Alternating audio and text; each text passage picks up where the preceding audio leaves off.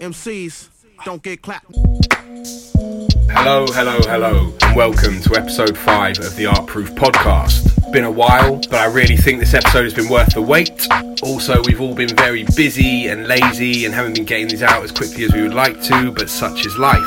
This time around, we're joined by artist Richie Culver. We visited Richie in his studio in West London earlier this year and had a really interesting and fun and at times intimate chat about his life and practice and how he got to where he is today. We cover a lot of stuff in this episode, from addiction, being a self-taught artist and parenthood, to Bruce Lee, pigeon fancying, mumble rap and caravans. We also delve into Richie's past, growing up in Hull, living in Ibiza as a young raver, and his time making art from newspapers he found in New York crack houses. We really enjoyed this one, and there's a bit of a rolling start, so bear with it as it takes a minute or so to really kick in. I just really didn't want to cut any of it out. So listen to the end, where there is info on how to contact us and subscribe, and also any info on upcoming projects that Richie has been working on. Well, I guess I'll save some of the chat for this, man. Yeah. Oh, we'll just go over it all again, innit? Yeah. Mike's work, man, laying in the cup.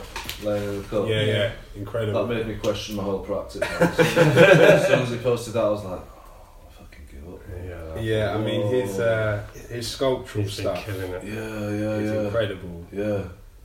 Did you see it at, I didn't see it, obviously I just saw it online, man, but he told me about it and whatnot, or the residency before he went to do that in Portsmouth or something. Portsmouth, yeah. Then I saw it, stuff in. and I was just like, wow, it's next level, man. And it's the really, title to it as well. It's really cool when you see it on your phone. It's like 4 inches by 2 inches or whatever. Yeah. And you don't really notice it. Yeah. When you had it in the RA, you think, oh right, it's like, that one was in it.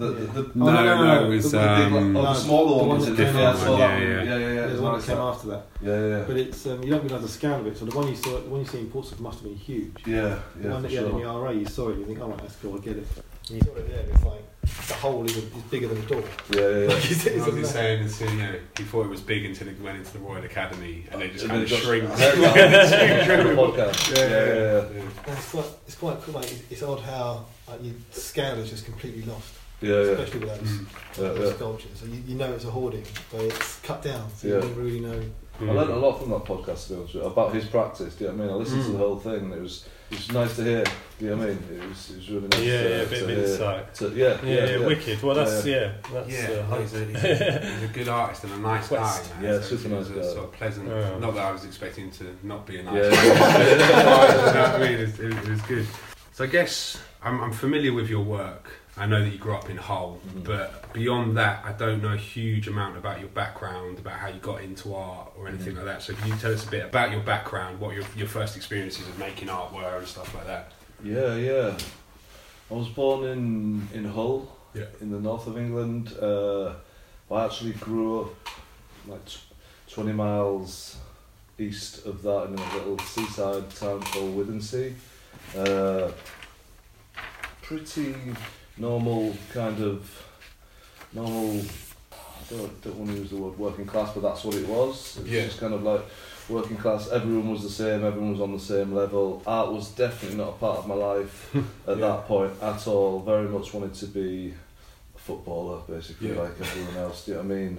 Life was good, man. Growing up in Hull. You were into a lot of sports, weren't you? I've read basketball and I was into rugby a bit. Rugby league, that was just like bred into me because of being from Hull, and there's two Hull Care and Hull FC rugby league teams. Football was mainly football and boxing. Oh yes, I read that. Yeah, the boxing. So at school, was it at all anything academic, or were you mostly like sports? And were any kind of interest in art then at school, that age, or was it just sport? The more I think back now, there was elements of creativity, but I just didn't realise what it was. Right. No one was pushing anyone in that direction. It was finish school, and then get a job in a factory or something like that. That was kind of not really something that I was that down for doing, but I didn't. When I think back now, I sort of do notice creative traits that was kind of ignored and kind of never developed or never encouraged, I guess. Exactly. Even from teachers, like not even any particular art teacher stands out or anything? I remember I made this. Were you taught art? We were taught art, yeah. I remember once I made this. Remember Game Boys when was that the first time? I made this case for a Game Boy. Like it was a see-through case, and I'd done all these designs on it and everything, like heavy metal font, sort of Nintendo and stuff like that. And I knew it was amazing. I knew it was pretty cool at the time. I wish I still had it. Yeah, should do that for a show. Nostalgia. But it got shunned, man. People was like, what? You know, it didn't even get what. People was just, it kind of got ignored and that. That's so right. another one on the wayside. So what were other kids doing in the art lessons? Paintings of you know the sea and kind of that kind of stuff. But I wanted to make something that I could make use of. Basically, so I could use the school's materials and then take it home, and then I've got something new. Do you know what I mean? Yeah. Kind of like not theft, but this will be cool for my keep it. Yeah. Practical. That's what it is. Yeah. Practical. Where was the step then from kind of not really pursuing art or not having the opportunity to now I'm going to be an artist? Or when did you start making paintings to show people, not just because you're instructed to do it? I mean, straight after school, I went to work in a caravan factory, which was I live kind of on a my mum lives on a caravan site in Hull. That's where I was brought up. Yeah. And then there's a further up the road. Basically, there's a place that makes caravans, and that it was an easy job. And I ended up there for quite a long time. Do you have siblings, or is it just you? I've got a couple of sisters. Right. Yeah. They're much older than us, so that I was kind of Okay. at home on my own. Yeah, no, I got in the caravan game, as it were, that I knew very well. I knew caravans very well. I still know caravans very well. I paint them still, and it's just like something that is imprinted in me. So that could have quite easily become your existence. Oh, easy. The world of Listen, when I caravans. said I was leaving that job at Willoughby Caravans, my mum was like, "This is going to be the biggest mistake you'll ever." You've got a good pension. You're earning X a week. Boom. She was like, "You're mad, and a lot of people didn't speak to me and whatnot." But basically, I left, and I mean, I'd been into rave and whatnot for quite a long time at that point. I was working to go raving basically. Right. Up to Leeds, Hard Times, and Sheffield and whatnot, and Manchester, and then I was like, this is the life for me, man. Do you know what I mean? I just want to sorry for swearing, I just want to rave, and then I followed that life, as it were. Every day became a weekend, and kind of quit my job, and kind of, I think bumming around would be the best words to use. Did you spent some time in Ibiza? I did, yeah. I did all the circuits there, kind of. Smile, Smile, but just remembered sometimes. I did seasons out there, that turned into years, and kind of amongst it all. I didn't really have any aims at that point. It was just like, I liked the music and I liked the vibe. It felt like I was part of something that I wasn't part of in Hull or in my family or anything. It was like, this music and this movement is something that I feel a part of. So is it something you were fully immersed in, this kind of rave scene? Yeah, I mean, then there was the next step where you want to be a promoter or a sort of DJ. And I was never sort of into it to that point, but I was just into the lifestyle and kind of that whole thing, really. Yeah. You don't have to watch your language either. That's cool. Really? There's no laws with podcasts. I was written an article about the influence that early rave scene had on contemporary art. Is that something that manifests in your work? It is now. It's. I mean, to just go on a little bit from the caravan factory, I then moved around all over the place. I'd started to paint at that point, and I'd started to take photographs as well. So what had spurred you on to do that? What was the sort of original influence that thought, right, I'm gonna start painting something? Because without any kind of arts education, there must have been something that was the sort of catalyst to that. I think it was, I'd seen Nan Goldin paintings basically, and they struck a chord with me, and Larry Clark's, and it felt, the photographs felt like something that I'd seen, and it was part of my life, and it's like, well, I know this shit. What people I could have fucking taken photographs of my whole life if this is what these are getting shown in galleries. So there was an element of like hope, I guess, for someone that art was never sort of pushed in my direction. It was like, wow, I know this world, and. Would you say the sort of, I suppose, Larry Clark and Nangolan is the sort of gritty realism to it? Is that something that you felt that you had been witness to? I've been around growing up in Hull and whatnot, so it was a real eye opener, and I felt like, and then it was kind of like, what if I painted situations, or because I tried taking photos for a little while, but it didn't click with me. Of your environment or of people? What I felt like the environments that I could have taken photographs of and would have been interesting had now gone. Right. That part had gone, and then I'd seen Larry Clark and whatnot, and I felt like I'd moved on slightly and I'd moved out of that area. So then I tried to turn my attention to sort of painting, but this didn't come till much later, like sort of 2009, I think, was when I really started. Actually, this was collage at this point. It was started cutting up my photographs that I'd started and putting text on and rearranging and trying to. Some humour was coming through, and I felt like I was starting to get a voice and some sort of language of direction. And this was all sort of autodidactic. This was all self-taught. Yeah, 100%. Which then kind of follows into the next part, I guess. It was sort of 2009, I think, and the Museum of Everything was doing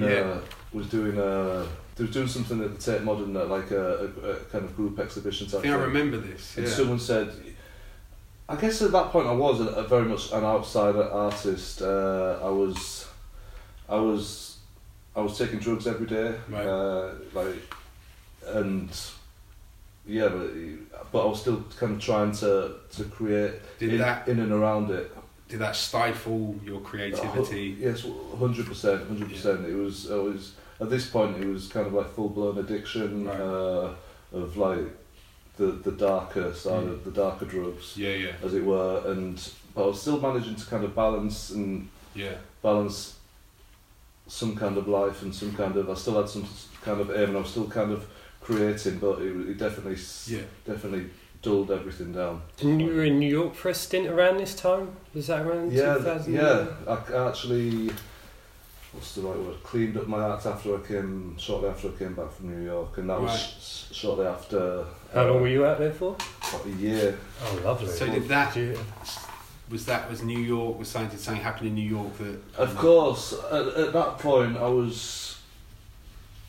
there was a nice movement of artists that I saw there, like Dan Colan was sort of kind of coming through, Nate Lohman, Terence Coe, and there was some nice shows happening at that point of artists in and around my age, and I suppose you also don't come from the most orthodox background of getting into contemporary art. Dan Colan, I suppose, a skateboarding background and stuff like that. Exactly. Yeah.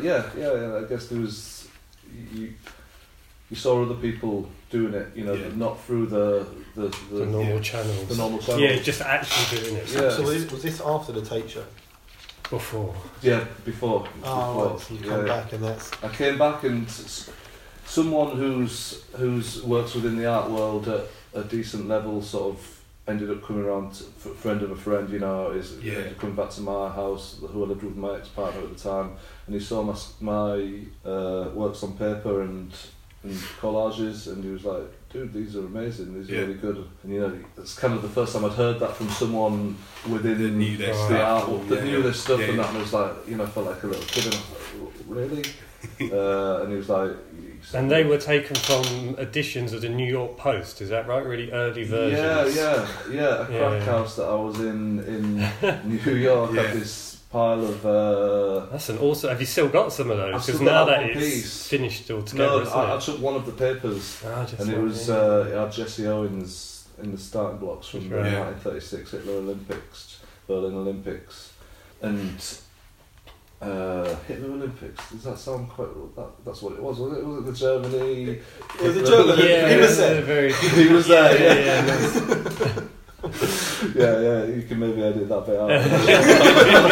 Come across the Berlin Olympics, and Hitler was there. And I found this, and I thought I'll add that, and then So did you take the stack? No, just one. Just one. Yeah, amazing. But you know where it is still to I this have day? the piece still in my. Oh, the rest of the magazine now? No, I haven't got a clue where that is, man. Yeah.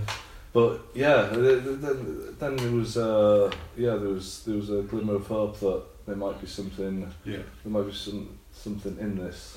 And you literally, sorry to go there, you literally just walked into the tape with it under your arm, sort of thing. It was at that right? point, yeah. Amazing, It was brilliant. kind of. Take a butcher's. Is this while they were hanging the Museum of Everything show? Or they? No, it was. I forget. It's blurry out. I definitely went in, but then yours come in, kind of thing. Yeah, one of the you're powered. Yeah. One of the curators, my friend who was one of the friends of the curator said, "Take this to this guy," and so I went in with it. A print of it, in fact, that I'd sort of printed, and I was just sort of like, "What do you think to this then?" And he really liked it, and it sort of went in, and then it's not like everything went. That was the start of like something amazing, but it was like it felt like there was a milestone of some sort, like. I liked also what you said is because perhaps of the lack of art school education stuff, you were unaware of like any kind of rules or ways of doing things, perhaps. And so you did just just That's been art etiquette or any stupid stuff like that. It was just I struggle with that. I have to say it's been a blessing and a curse.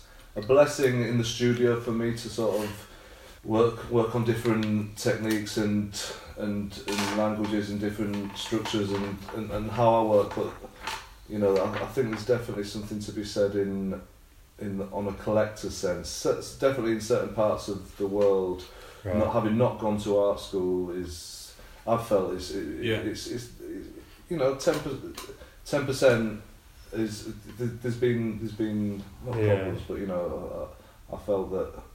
It's got in the way. Pain point. Yeah.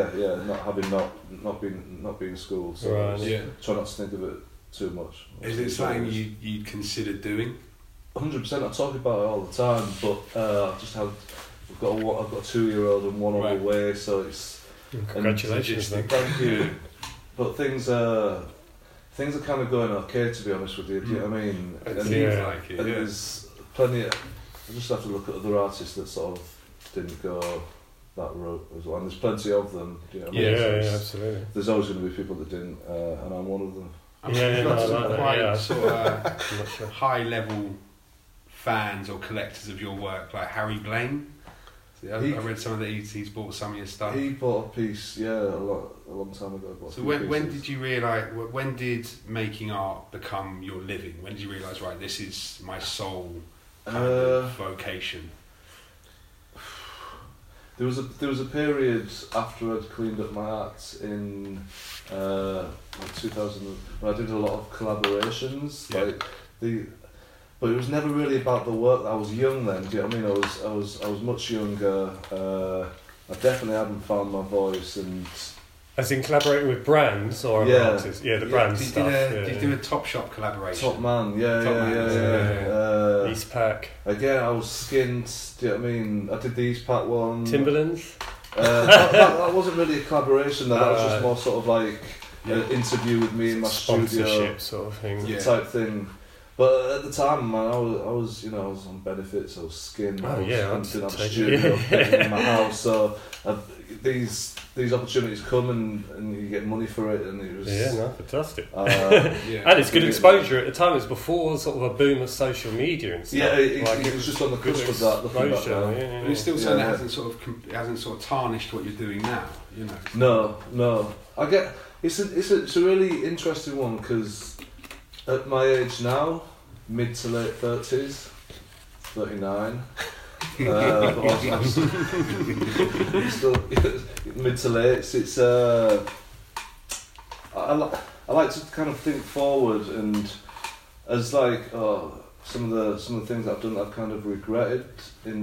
It's like maybe when I'm sort of 60 or 70, you know, everything, it is what it is. Do you know what I mean? You do what you've got to do at the time, and but it very much feels like from 2015 onwards, I'd stopped making work, and I really sort of assessed the languages that I wanted to sort of speak in, and the direction I wanted to go in, and I wanted to take painting more seriously, which I'd sort of been doing behind closed doors, but never really. I lived in Berlin for a while, didn't really work at all there, but painting. Were you writing poetry in Berlin? I was going to ask if you wrote poetry. When you got back from Berlin. Just as I'd got back, I did a text-based show, basically. It's like I blew these. I started writing a book when I was in rehab once, and then I basically. Is this the Berlin Chronicles? Yeah. And I took out extracts from like sentences from the book, kind of going back to the way I worked at the beginning with collage, where I was just taking sentences out of books, and I blew them up really big, basically because I didn't have a studio at that point, and I was absolutely skin again, and I got help blowing these pieces up. I would have painted, but I didn't have canvases at the time. I couldn't afford any of the stuff. Was it all quite sort of dark content? Yeah. It was like there's the one. Some of the things that I was doing in addiction and whatnot. It was kind of like a full stop on that side of my life. Yeah, I stole her purse. We spent the next 45 minutes frantically searching for it. Eventually, we gave up.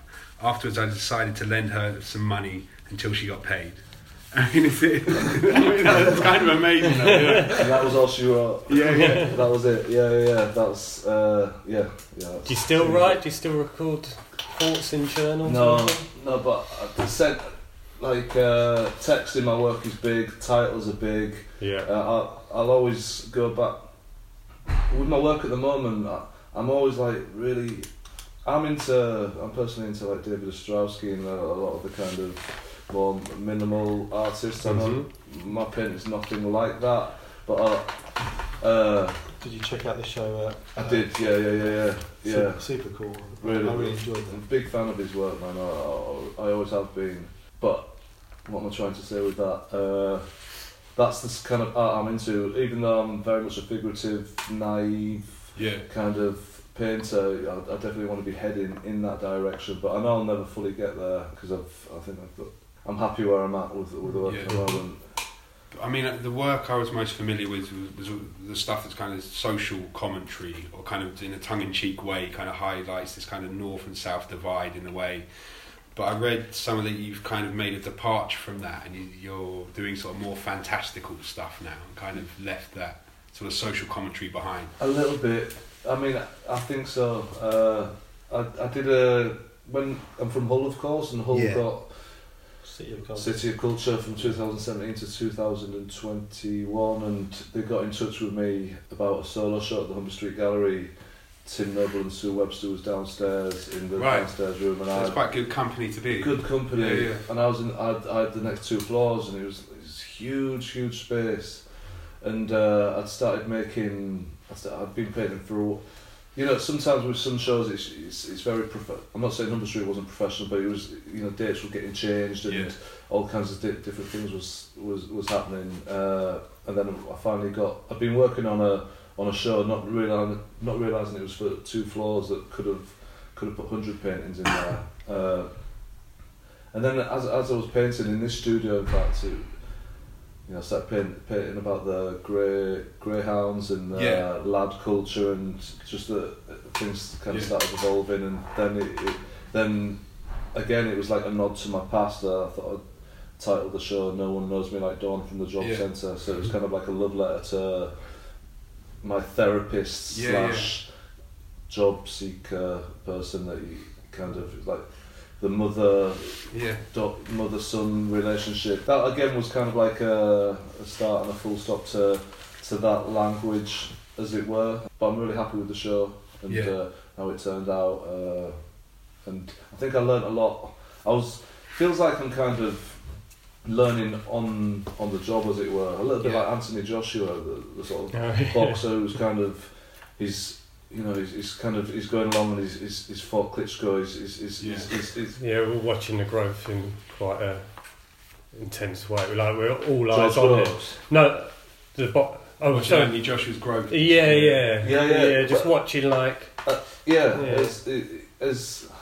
I'm not sure what I mean by that, but as in kind of, I'm learning as I'm going along. But I'm not making it up as I'm going along. As in, I've very much got I had for that show a language and a path that I wanted to follow, and I think I did it right.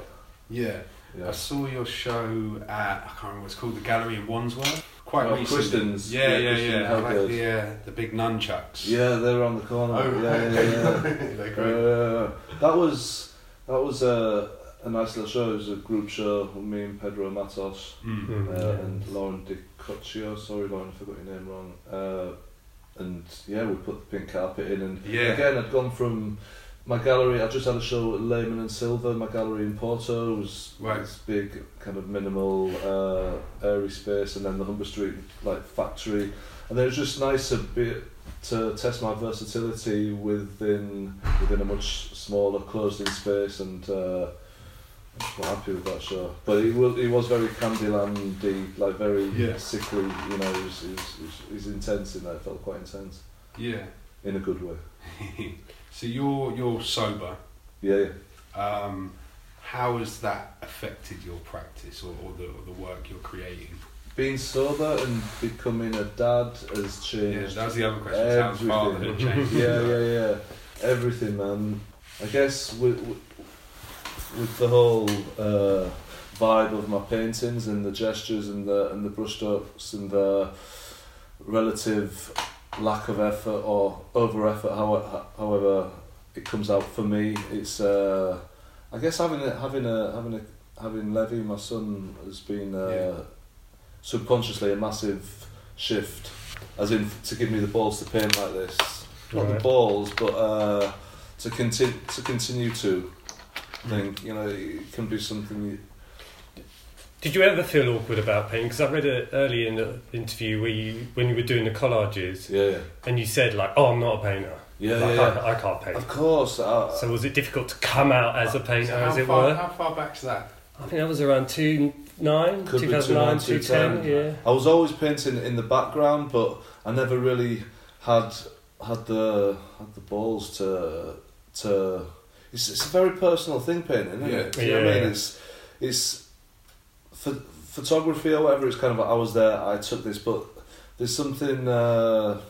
Straight from the mind through to the, through your body to the hand, straight on the canvas, isn't it? It's more of a process. Yeah, straight there. You haven't got like you don't have to load it onto a computer or produce film. Exactly. And then, but I think it, sort of age and life experience. I think life for me, because the majority of my work is autobiographical. To have put it out there in words or photographs is one thing, but to paint it felt like a big leap, and I was kind of scared for quite a long time. Right. But then once I'd got a body of work together for the Humber Street Gallery show, we'll call that the sort of second chapter of my career. Once I'd seen the body together in the studio, and then of course people come around and then feedback and everything. Then it was like, all right, let's get it out there, man. Yeah, because it's putting yourself on the line. You must have felt quite vulnerable at that point. 100%. Yeah. I still do, man. Still do. But as a style starts to grow that you're kind of known for. Of course, now I want to do something else in one of it. Then you can make tweaks here or there. But it's I can only paint one way, as it were. Yeah. Do you have a set of images that you kind of go back to? Like I've seen the Greyhounds in a whole load of things, but there's like a series of works. Yeah. Do you have something that's kind of concurrent or runs alongside other bits and pieces that you're doing that kind of stick that in there? Or that's the watering can that we've got. Yeah.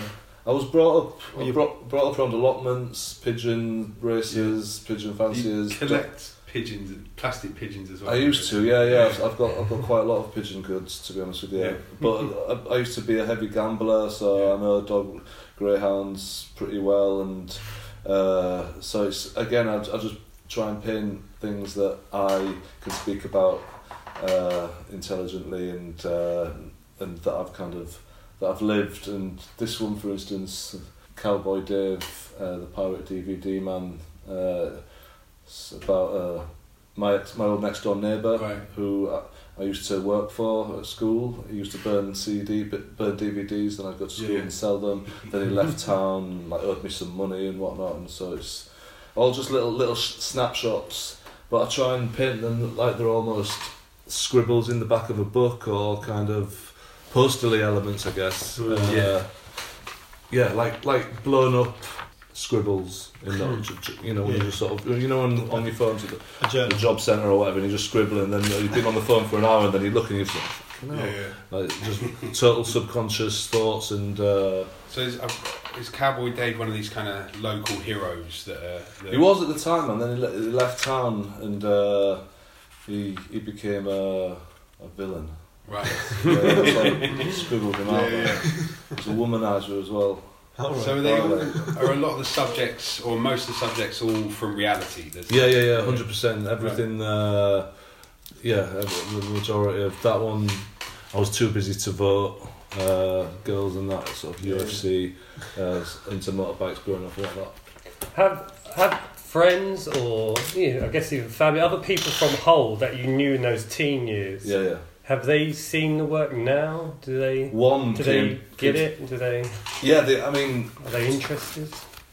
A lot of the people that I sort of grew up with are no longer around, or like away, as it were. Yeah.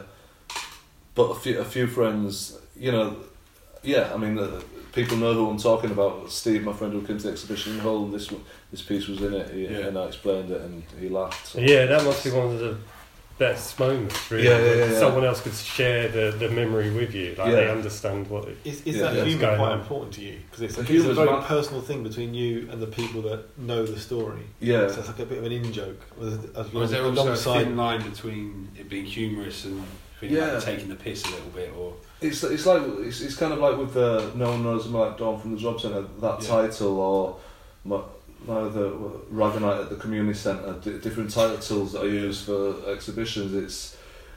There's how can you say, it's not an in-joke, as it's like the people that was there sort of, because people like the paintings, the person that bought this painting, it meant something. Wasn't Cowboy Dave. Yeah, totally not. She, you see, but then you once you explain, I guess that's the thing with figurative painting, that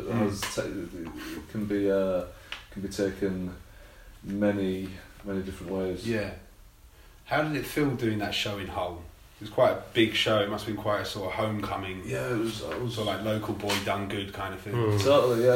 It was in the local paper and all this kind of stuff. I saw that in the Yorkshire Times. Yeah, the Yorkshire Times and whatnot, and I was on the front page of Withens's little Gazette paper and whatnot. So it was little things like that mean the world to me, man. Yeah. Do you know what I mean?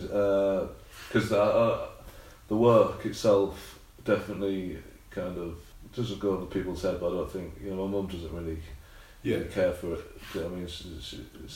But she liked it when you were on the front cover of the paper. Yeah, she likes all that sort of stuff. Has those papers, those front covers there, gone on to become paintings? Cause that No, man, but they're on my mum's fridge. So what's going on in Hull now? Is it still as kind of uncreative and... I look at the City of Culture. Yeah, what do you think City of Culture brought to Hull? Do you think it brought anything, or was that just a flash in the pan, or how do you see that title? It did a lot. Oh, brilliant. It really did a lot, man. You saw the difference. Yeah. Fantastic. Yeah. When the Hull that I was brought up in, quite rough, and I don't know. I don't used to like to use the word gentrification, but there's parts of Hull that it feels nice. It feels like part of London. It's Humber Street, and it's happening down there, man. The money that got put into Hull. We've got Humber Street was built, and there's a opera house. What's another word for it? There we go. Yeah. Just so what, a place where they have opera? Yeah. Like an auditorium. Not a stadium. There's a new building for you know. There's a lot of cool stuff happening, man. The town looks totally different, and you know I went to the Turner Prize 2017. That was cool to have that there. See Goldie there and whatnot. It's done. So they're sort of bringing a lot of tourism and stuff like that. Of course, locals of course slag it off, and I ain't done fuck all. Do you know what I mean? I just city of culture, but it has, man. For someone that used to live there and come and goes back to visit his family, I can see it. If you've probably been living there amongst all the building and shit like that, it slowly happened. Yeah, it's probably I can understand why what is all this, but good luck to Coventry in 2021. It's a good thing, man. So you also collect Bruce Lee posters? Yeah, I mean, he's your biggest hero, isn't he? I kind of got the vibe from. I heard you described him as an artist as well. Fellow artist. He's a martial artist, isn't he? Yeah.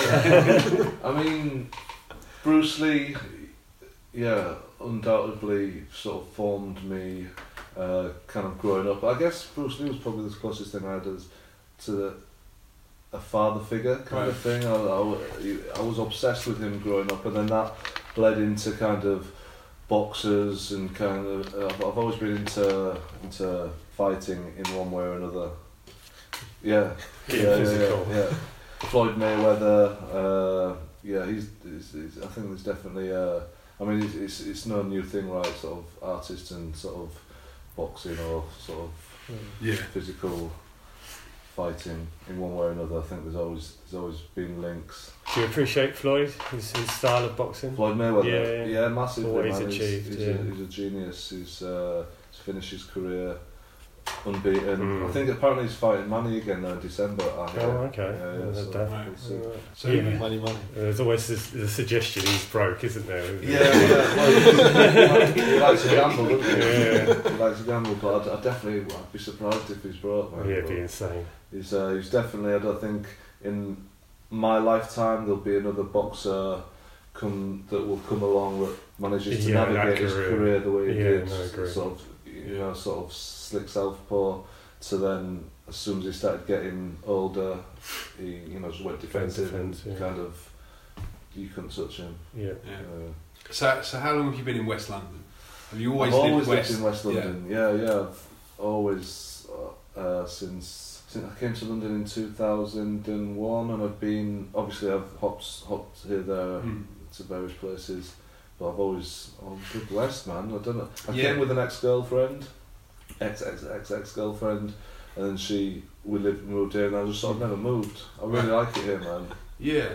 You popped to Norway at one point? Yeah. Did you live in Norway? I've done exhibitions. I've done a couple of exhibitions in Norway. Yeah. Have you made it to Detroit yet? No, man. That's my dream, man. That's where I'd like to live. Live full on. I mean. I know it's got some amazing decrepit buildings. Yeah. Big scales. Yeah. Massive levels of funding as well for arts there. Yeah. Oh yes, that's right. Yeah. Are you still listening to a lot of hip hop? Right, you're a hip hop head, I didn't know. I definitely wouldn't say I'm a hip hop head, man. That's because I get the vibe that one of you from maybe. At first, me and Eric kind of wanted to make a sort of hip hop connection, and then randomly, most of the artists we've interviewed have been all sort of into hip hop. But I read you were listening to like Big Crit and Kendrick at one point, and you even said you were good at rapping. I do rap. I rap and I sing a lot, but that's strictly for my son. I'm a massive MF Doom fan. Absolutely, EPMD. The list can you can talk forever, right? All that sort of stuff, and it's interesting to see how it's evolved and kind of. What do you think of this kind of mumble rap?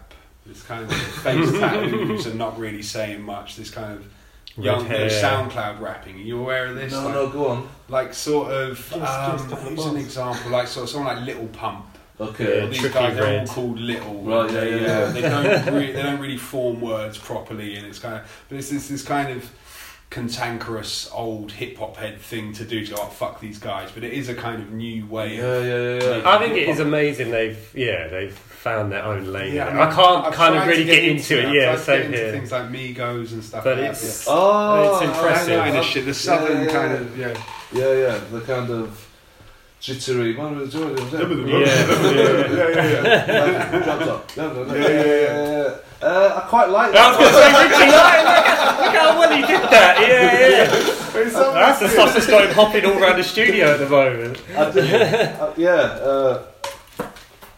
saw them on TV actually at Glastonbury, and that I was right. kind of like, wow. And then that's you go down the rabbit hole of the wormhole of the internet, and they look great as well. As the three of them it. together, their outfits, Versace, and the hair. Well, it's all lost. It's lost on me. It's good to see you can bond over something. That painting there, in fact, was meant to. It's Drake. Right. But he totally fell off, and he ended up working on a caravan site as a guitar player. They do every now and again. This sort of characters might bleed into my work, but again, that's just attempts to sort of take it away from the Britishness of. 'Cause it feels a bit sometimes so obvious not obvious. Easy to paint British as a British artist, and I don't want to be pigeonholed as that, as it were. So stick Drake in there on a caravan site, man. I'll do it. So what's your working routine? Do you have a routine? You in the studio every day? I'd live in here if I could, and be in here 24/7, but having a kid now, you've got to navigate and negotiate. Yeah, how's that balance? How's your partner? She's cool, man. Do you know what I mean? She's super cool and way cool and whatnot. And she knows I'd be in here 24/7 if I could. I think that's why making the sculptures and the kind of the 3-dimensional works, I've always got something on the go. If I'm not in here painting, because my paintings I'm trying to paint less. I always try and paint less anyway, as in my paintings I try and paint less, but now I'm trying to actually... Yeah, you're saying you leave a lot of space. Yeah, make less. You intentionally leave a lot of space in the paintings. Yeah. I guess that's try and make them as abstract as possible, but not random, as it were. And definitely kind of painterly elements, and but again sketchbook elements as well on a bigger scale, which is difficult to get right a lot of. I try and, as you can see the wall filler on there, I still try and use kind of workmanly or hopeless workmanly kind of elements of patch up jobs, and just to give it more of a rough feel. Yeah, but painting. I'm in here every day at some point or other, and I'm getting I'm painting on wood now as well. I'm trying to. I've been messing around with these sort of flame shapes. So there's a lot of other stuff to do whilst I'm not in here, getting stuff made and with the sculptures and whatnot. Are you making more sculpture now? Yeah. I'm. You can see the goalpost with the black heavy metal goalpost, the top corner. I'm at the moment I'm trying to make. Well, I'm making goalposts that I'm going to photograph out in Hull near where I live, but they're very much warped goalposts. I don't know if you saw the bike frames that I did in the Humber Street Gallery with the bike lock. No twisted. Yeah, all twisted. they were great. Kind of Coming out of the wall. Yeah. It's like goalposts like that. So is that something you'd ever make a complete departure into from painting? Sculpture. Yeah. I love sculpture. I love other people's work, as in Mike, for instance. There's lots of, and especially with Instagram, you just constantly all these pages and sites of this work, and it's fuck. It's such a. But I feel whenever the solo shows that I did last year in really nice spaces, in Karlsruhe and my gallery in Porto, they're really nice spaces, but I've never seen myself just as a painter. I would never just want to line the walls with paintings. It's something that I really try and make as minimal as possible, and then the next language comes in, which is the sculptures, and try and make it a story, like a set. Do you know what I'm saying? That's why I don't see myself as just a painter. But I would never just make three-dimensional works neither. I think I'm telling a story as best as possible. Yeah. So what's the thinking behind the things encased, like the 5210 and the TN bubble encased in concrete and brick? That was kind of like I did one initial one where I submerged a TN sneaker in cement and then smashed it out. And I wanted to make them kind of like future relics, like something that, as we spoke about the TN sneaker before, its futuristic look, and it still holds its proud today. It's like Voltron on your foot. Yeah. It still looks fresh and like still from the future. So it's like, I imagine in like 2060, your house falls to bits and whatnot, and you, what the fuck's this? Oh, it's a TN sneaker.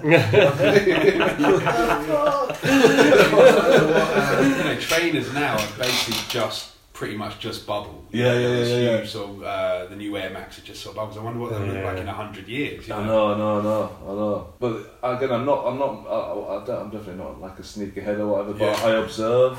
And I know a little bit about hip hop, and I know a little bit, and I like sneakers. They're a beautiful thing. I see, you're rocking. They classic. are, and I don't know what that is. I don't know if it's because they look kind of like toys that we had as children. There's something so aesthetically pleasing about them. Absolutely. But they're almost like like having a toy gun or something. They're just a joy to own. Totally. They're a joy to own. When I used to get a new pair at school. Say I've got a new pair of Jordans or whatever, I'd go to the toilet I'd go for a number 2, and I'd bring the sneakers with me. I'd just sit them, when I was on the toilet. Doing the same fucking thing, man. Looking at gazing. You don't want to wear them. You fuck them up, so you just got them there. And then I'd go to bed and then put them. So the first thing I saw when I woke up was my new sneakers. And then you put your old ones on to go to school.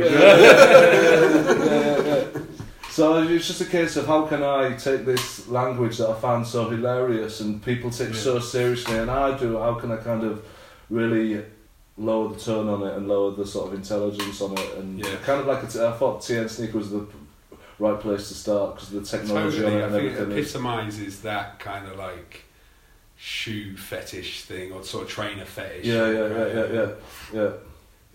But also has those sort of connotations of the, like we were saying before, the sort of Aussie speed dealer, the kind of cunt shoe, aspirational cunt shoe. But I'm getting to relive it through my son again now, do you know what I mean? Right, okay. How old's your son? He's 2, he's coming up to 2. So you're buying little... The mini version. All the shit that I sort of liked but would never wear. It's like, Stone Island. I'm not Stone Island. He's dripped. To sort of live this life that I kind of wanted to live through him, man. Whether he'll hate me for it in the future, man, I don't think he will, man. I wore some really shitty stuff, some really roguish outfits, man, when I was a kid and that, and I don't hate my mum for it, but I think you wanted him to. He'll be like, you did me proud, man. So is he in the studio a lot? Does he come and paint with you? Because I use lacquer and aerosols on some of the layerings underneath the paintings and whatnot. I try and keep him away, but he loves coming up here, man. You see the workman? Yeah. That scared. He came in the other day and he was lying on the floor. He's still talking. He was in like a week ago and he keeps saying, "Studio, man, floor." It's kind of like, so. That's scarring for life. Yeah, I think so. Yeah. That's good. This is a question that the Rowan normally brings up. Do you have any of your own work hanging in your house? I heard this on Mike's. Yeah. And if so, why that particular one? Do I? The honest answer is yes. I swap a lot of pieces. Do you know what I mean? I've got a nice little collection of artists that I fucking love, man. I'm super into art. I'm super into other people's art, and it's a passion for me. Is there anyone in particular you collect? Who I've swapped with? Yeah. I've got Mike's. Right. I've got David Hominol. I've got John Pilkington. I've got Fred Plateau. Okay. I've got a lot, man. I've got quite a lot. Whenever I'm in another part of the world, or I've got Pedro Matos. I've got Ricardo Passporta. I've got Robert. What have you got of his? Have you got one of the little bags? Yeah, I've got Yeah. He's envious. But let's not dodge the big question. Why are your one? Felt like I was name dropping. You're getting in the rhythm, yeah. Got your steel toe caps on. Serious name dropping going on. I do. What does it mean to you? Yeah. It feels a little bit wrong though. Do you know what I mean? It's kind of like, I don't know. Yeah. Artie swap though, right? So, I've got. I can be a lazy present buyer, and my girlfriend has received pics. From the heart. That's a good answer. Yeah. So there's a few of those kicking around. She didn't know what to do with them, so they ended up going on. But there's definitely no really big ones. Big portrait. I thought, you know what, I even misunderstood that. I thought you said that's what it said on the canvas. What? I'm a lazy present buyer, and you gave her that. Which is genius. But there's a few that I gave to Becca basically, and you know what, it's behind that. That's one. romantic. Yeah. There might be a Valentine's Day one in there as well. But the real graveyard is behind there. Okay. Yeah, as in, I'm not a kid. I agree with what Mike said. In I don't, because we've got quite a lot of art up, and when people come round, I take pride that there's none of mine really. Do you know what I mean? We've got a really cool selection, and yeah, there's definitely. I don't want to be that dude, man. Do you know what I mean? Yeah, of course. Don't want to be that dude because there's no other way of playing it out like other than you've got your own painting up on your wall. Do you know what I mean? I was gifted it. I think this one's really good. Flopped it back. Trying to flog them, that's only when they come down. I noticed you got smaller canvases up there, but is this your preferred scale? And maybe for the audience, just what is that? Is that about 2 meters by 1.5? Yeah, it's like 130 by 160 centimeters. I like to paint as big as possible, and now, to be honest with you, I struggle when I. How big have you gone?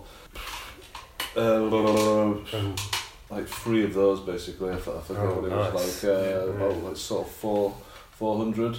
Yeah. But and now it's. I've painted some really nice ones recently for. I'm doing Arco Art Fair with my gallery in Arco Lisbon, so I've got some smaller works for that fair, which took me ages to kind of get back to the dimensions. Right, I don't know. Get your head back around it. Felt not cool, man. I was like, I really don't like painting small, but I'm back there, man. So what's next? What have you got upcoming?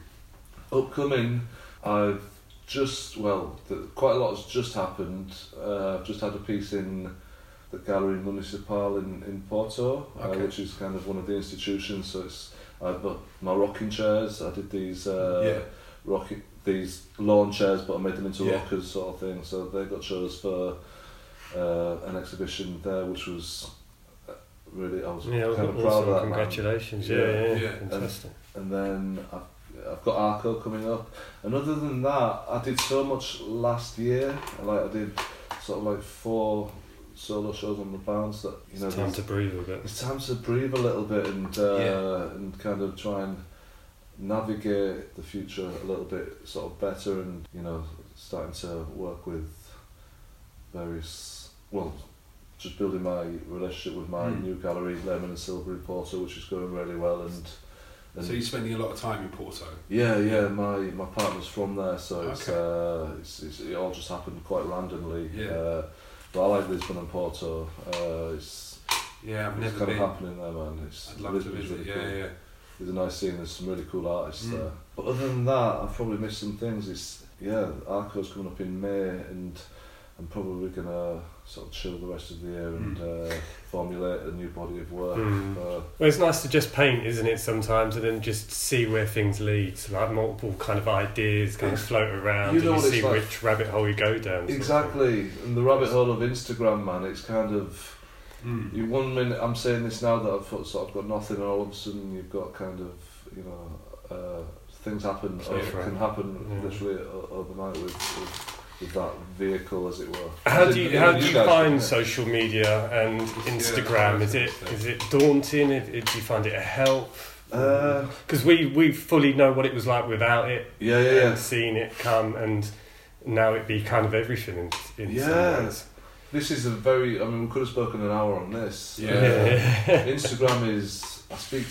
I always ask people that question whoever they are in the art world, what their thoughts on it are. Yeah. Obviously, it's a vehicle for artists, right? And absolutely. it definitely feels like, because Instagram's such a broad thing. You know, my other friends are on there for family stuff and that, but it feels like there's a contemporary art movement or bubble on there. There's certain artists that are always getting posted by collectors, other pages. The hype ties. But it also seems like it's kind of brought other sort of possibilities into the art world. And again, you don't have to follow these same channels to sell art, or to deal art, or to start a gallery even, you know. Yeah. So it's a positive in the long run. The long run, it's a positive more than a negative. But as Facebook fell off, you wonder in 5 years' when's time what the Instagram's next time coming? or will it break off? And because I only look at art on there. Do you know what I mean? It's all like I'm on there for the art, man. Well, I think food and art has been the biggest thing. And you see these things, and you have no. I think food's number one and art the too. scale, you know.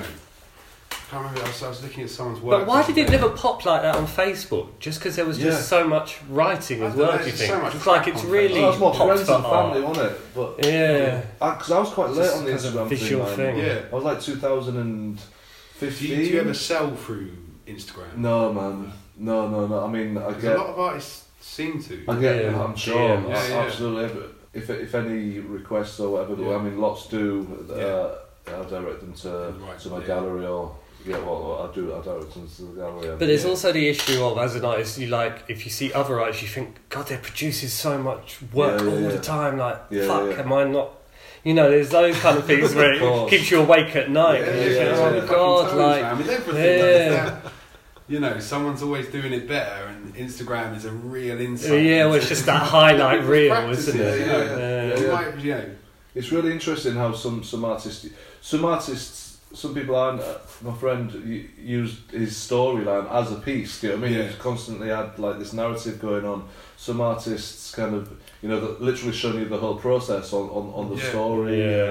How they approach it. Oliver Payne has been doing little films on his story, which are really interesting. I suppose it opens up all these avenues. I think in on a deeper level again, it's kind of. Now I've got a kid and stuff like that, and we don't show him screens. Do you know what I mean? We want him away from screens, man. And phones are addictive little devices, man. Do you know what I mean? It's kind of like it's nuts. First thing, as soon as you wake up and scrolling. Before you go to bed. Yeah. You do. It's like that. It's becoming your best friend. Is the first thing you pick. Like, how's the internet? Is it still there? Is it still working? You need to learn some discipline. So there's definitely addictive qualities to it. I don't think it's going to be long. I'd hate to be a teenager in this time. Oh, dude. Well, that's why I'm not showing him. Well, that's the thing. Imagine growing up when it's always been there. It's always been a presence for a lot of people, and that's quite a weird thing. So they know nothing else. I was at least 20 until it became a part of my smartphones or whatever. Give it 10 years though, man, and I reckon phones will come with, the things that cigarette packets come on. Damage for you. I'm telling you, give it 10, 15 years, and phones will have a health warning. Well, now Instagram does tell you how much you spent on it per week if you want to know that, and they'll also you can put in like I only want to spend 20 hours on it, and so it will cut off after 20 hours per week or whatever. You can put it part-time job. You can put it as whatever. It's extreme, isn't it? But whatever you want to put it as, and it will just clock itself off after that. So they're obviously already becoming very aware of that sort of thing. Of course, the people who developed these apps like Facebook and Instagram said they would never let their kids use them. These are exactly the same thing. They say the like buttons. It releases these dopamines every time you get a like, and you get, everyone gets that kind of, if someone likes your shit or if it's kind of. It's like the dealer taking his own drugs, man. It really is. Don't get higher on your own supply, man. Exactly, man. That's a biggie. Yeah, they're definitely sinister. You know? Yeah. But it's also like But useful. So it's this double-edged thing, you know. 100%. We wouldn't be sat here if it wasn't for Instagram. Well, exactly. Right, there you go. And it has kind of not revolutionised, but it's really changed the game. You know, of communication, particularly in art. You know, Instagram in particular has really changed that. You know, and you're aware of so much more because you can see everyone's work is so readily available. I think I judged someone on it today. Like someone contacted me claiming they were an art agent, but they were only following 190 people. I think, how could you be in the business of art and not be following thousands of people? It's because almost the whole business art world is on there. I can't take you seriously if you just follow like 100 people. It's like weird. Some artists It's are weird. Oh yeah, I know. Yeah, and I understand it more. felt like there was a cut-off level in like 2013, 14 or something where it's almost like if you hadn't made it to whatever level before then, That's my point. Yeah. I think so. Knock it on the head. Yeah. But it's something you also need to be really savvy with. I mean, there's all the sort of techniques and methods of doing Instagram that gets you sort of thousands of followers. The right time of day. It's. I definitely think there's something to be said for not being on it. Yeah. I envy when the someone artists says who they're just not on it, you always totally, think it's quite a cool move. Do you know what I mean? I'm not actually on Instagram. Strowski's not on it. Right. David Strowski's not on it. Dan Colan's not on it. Joe Bradley's not on it. You know, Hurst's on it now though. He's on it a lot, man. Yes. I don't follow him. Yeah. He's quite funny on there. Yeah. But he doesn't need to be, right? You know, he definitely doesn't. Need to be on there. I suppose it's intriguing. Or what is the need to? Do you know what I'm saying? Like, what is the need? Yeah, I don't know. It's intrigue or this sort of fear of missing out. Keeping up. Keeping up with it. Yeah, keeping up appearances. You know, being part of the global conversation of social media. You know? guess. I quite like the relationship element of it. Like you can see which artist, like just being a viewer, you can see which artists are friends with which artists and what their little bubble is. Their little banner in the comments and what stuff. What galleries work with that person. Like that. Before that, it's a lot harder to work out who was friends with who or who would show with who because they were mates or because they've been told to. Yeah, I think movements will. It's kind of like you have the YBAs in the night. Maybe in 20 years' time, this is or bubbles of movements from this will become real because I'm seeing lots of artists showing together that have kind of probably was formed on Instagram. Yeah, that's where group shows. These sort of pockets of artistic movement, I guess. Yeah. It's interesting. People look like a similar sort of aesthetic, liking a similar sort of thing across 30 or 40 artists. 6 or 7 months later, all those people know of each other. Yeah. That's quite good. 100%. There's collectors on there that I follow that turns out, like your work, like a lot of the people we spoke about earlier as well. Yeah. It's right, cool. That's something, that little bubble there is something to follow because I'm already interested in it. Yeah. It is good. It is good. I think it's also enabled the sort of younger generation to do these things like that. Get like the Dayteagle art people and the Elfian Gallery and stuff like that who haven't always followed the correct channels or the so-called correct channels. You know, it gives the opportunity and the wherewithal to get these projects off the ground. Absolutely. Without the internet and without Instagram. Imagine how difficult it was in the 80s and 90s as an artist. You had like 6 galleries. Yeah. Somehow you had to get their attention, and if you didn't, you were screwed. Whereas now, you can really, you can find your own audience, which is amazing. What did KLF do? Remember KLF in the... Burnt $1 million and then invited all the press. Yeah, no, there was that, but they took what was it, when Rachel Whiteread won the Turner Prize, they took I think it was a dead sheep or dead lamb and put it on the thing of the after party, and I don't know, just little things like that. It's kind of it's gone right. You don't hear the kind of rock and roll rockers kind of moves. I don't know if it was rock and roll, I don't know what it was, but I like the KLF anyway. KLF are great, I heard they was coming back last year, and they never did. So that was quite a cool arty move. You're not on Instagram either, so threw it out. Definitely not on Instagram. MCs. So that's the end of another episode. Thank you for listening all the way to the end. Richie's got some upcoming shows. He's got a solo exhibition opening at the Bomb Factory on the 20th of November. He's also part of a group show in December that's opening at Ratowski Gallery in Cologne. If you want to get in touch with us for any reason, you can email us on artproofpodcast@gmail.com, or you can hit us up on Instagram. Back on the scene, spark the drone. We move.